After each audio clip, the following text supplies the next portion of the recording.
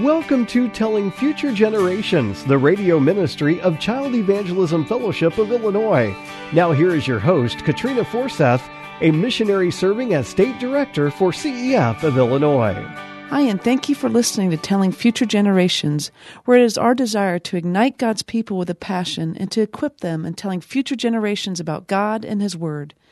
Easter is a very special time of year for me because it reminds me of the time when God changed my life and He turned my world upside down. It was March 1985, and it was Easter season. I was 15 years of age, and even though I was brought up in a solid Christian home and had known Christ since I was a child, in my heart, I was drifting further and further away from Him. I felt like I was two different people, living two different lives, one around my family and church friends, and the other around my friends at school. I was miserable. I was caught between two worlds, but with an ever-growing conviction in my heart that I wasn't where I should be with the Lord, but not knowing how to change or to live my life any different. Then it happened. My mom told me we were going to an Easter cantata in Findlay, Ohio at a large church in town that we did not attend. I didn't want to go. I was a teenager, and going to some Easter song play at some church I didn't know or anybody else who was there was the last place that I wanted to be. But we went, and I didn't have a choice. I remember we were sitting up in the balcony, and I was glad because I didn't feel like talking or seeing anyone. But there was someone there that day who wanted to talk to me, and he saw me and he knew exactly where I was sitting and where I was in my relationship with him. Nothing was hid from his eyes. Looking back, I don't remember much about that Easter play, but I do remember that at one point they turned off all the lights and they had only one spotlight focused all on the cross. They were singing some song, but it wasn't any of the words that I can recall to this day. But my eyes and my heart, they were riveted on that cross because I was remembering and I was realizing again all that Jesus had done for me that I had tried to forget. It's as if the Lord came near, sat beside me in the darkness, and whispered deep into my heart, "Katrina, I did all that for you. Why won't you live all for me?" That question broke me open like a floodgate. Suddenly, all my gospel childhood training days came rushing back and flooding into my heart. John 3:16 became real to me, and not just some childhood verse I had memorized so many years ago. As I looked at the cross, it was no longer for God so loved the world, but for God so loved me, Katrina, that He did that all for me. Tears came rolling down my cheeks in the darkness of that balcony, and there in that quiet moment, I told the Lord that I was sorry. I was sorry that I had walked away and tried to run away from Him. I repented and told Him, no more 1 foot over here and 1 foot over there. No, from now on, I wanted to live my whole life only for Him, and whatever that meant. From that point on, my life was changed. It was like the Lord had used that simple, quiet moment to break me open, shattering my self-made cocoon that had entrapped me and brought me to an end of myself.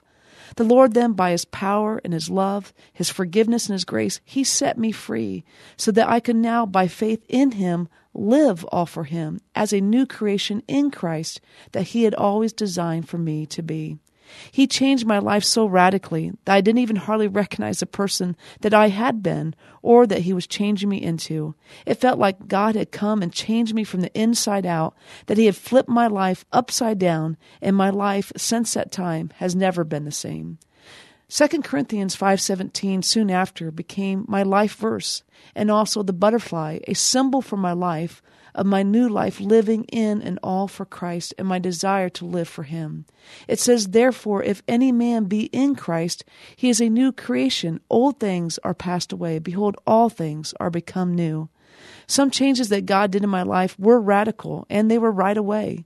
And other changes were slow in coming as God changed me little by little. And He's still changing me even to this day. God changed my desires. All I wanted to do now was to commune with Him, to talk to Him. I wanted to spend time with Him in prayer and in God's Word. That was the most important part of my life now, every day.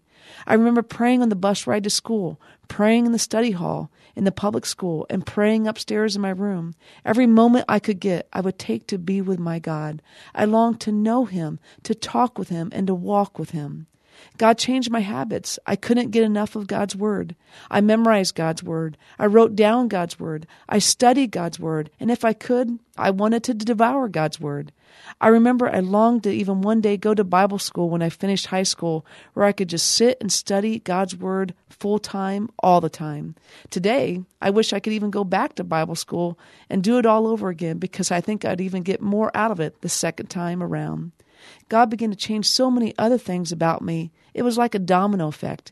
He changed my ambitions. He changed my dreams. He changed my plans. He changed my friends. And he even changed the music that I listened to. I remember just a few months later that same year, in May of 1985, when some of my former friends came over to visit me. And they were looking for my music cassette tapes upstairs in my room that they knew that I had spent hundreds and hundreds of dollars on. And I told them I threw them all away.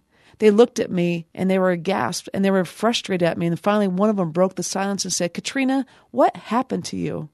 I tried to explain and tell them that my life now was all about Christ.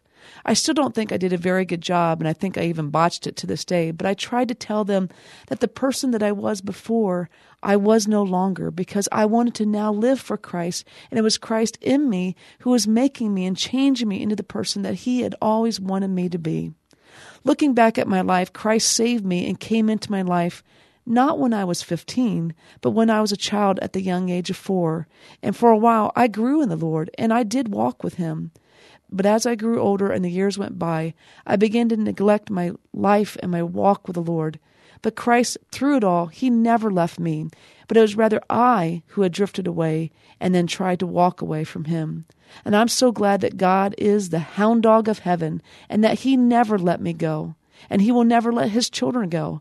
I'm so thankful that God waited patiently for me, and he broke me, and he lassoed me in with his gracious arms of love. The truth about the Christian life is this: if you are a saved, born-again child of God, having put your faith in Christ as your Savior, that you can walk as close to the Lord as you want to, but you can also walk as far away from him as you want to as well. But God, by his grace and his love and his mercy, will always seek to pull you back to himself, because that's God. And I'm so glad that God did that for me.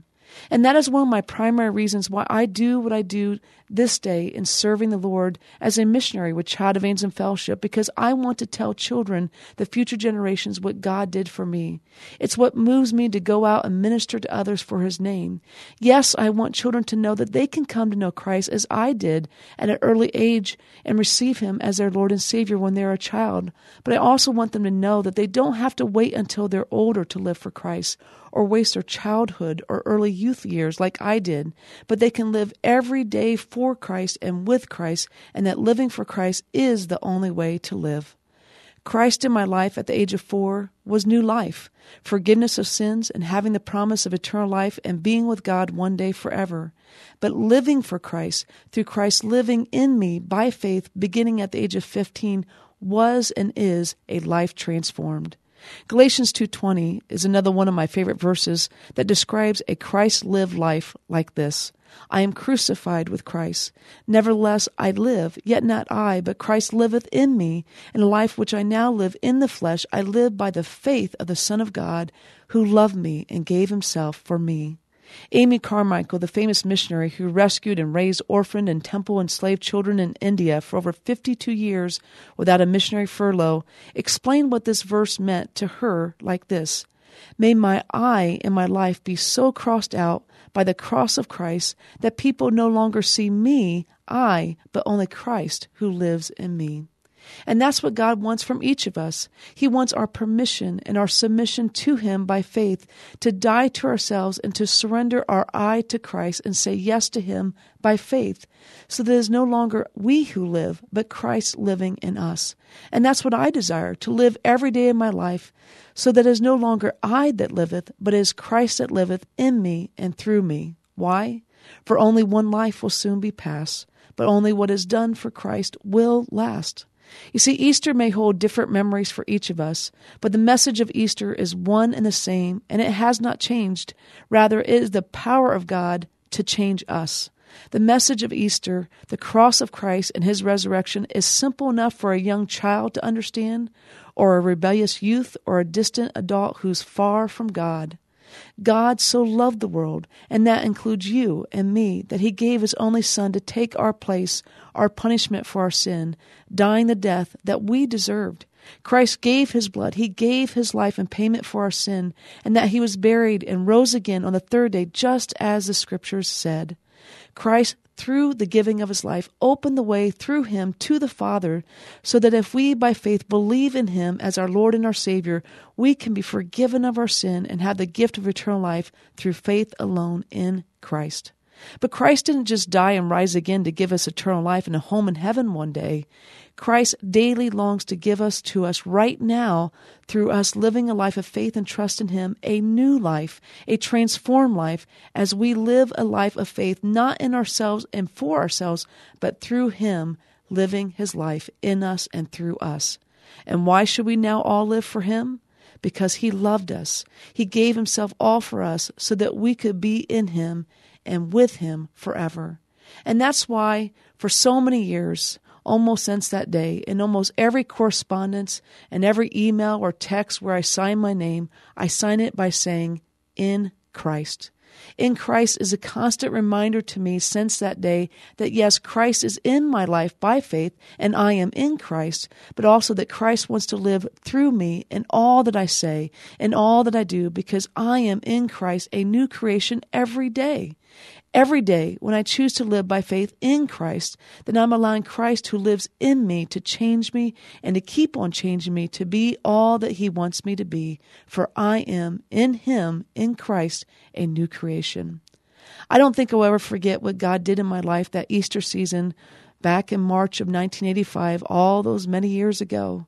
Now, almost every Easter season since that time, in one way or another, God brings it back to my mind, that simple love of his cross, and causes me to remember again of that special time when God came and drew near and brought me back to himself through his love and reminded me that I am his, I belong to him, I am his new creation in Christ, and he wants me to live in Christ, in him, every day. The question that the Holy Spirit asked me that day is one that I want to always remember and never forget.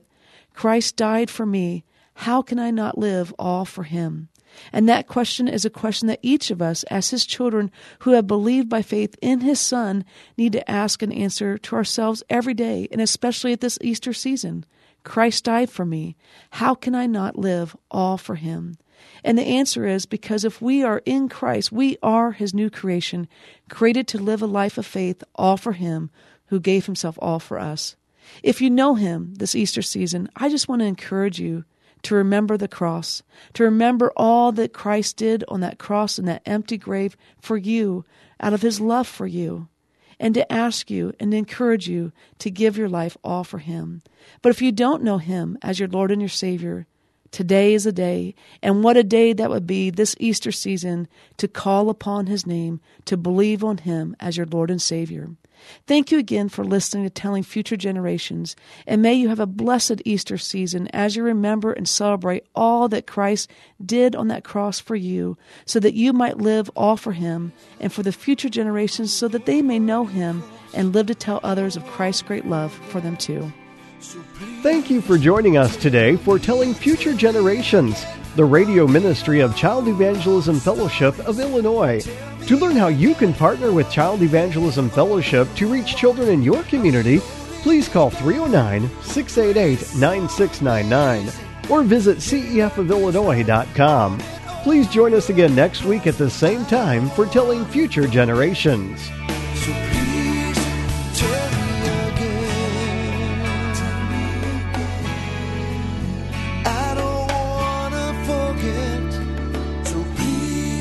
Tell me again.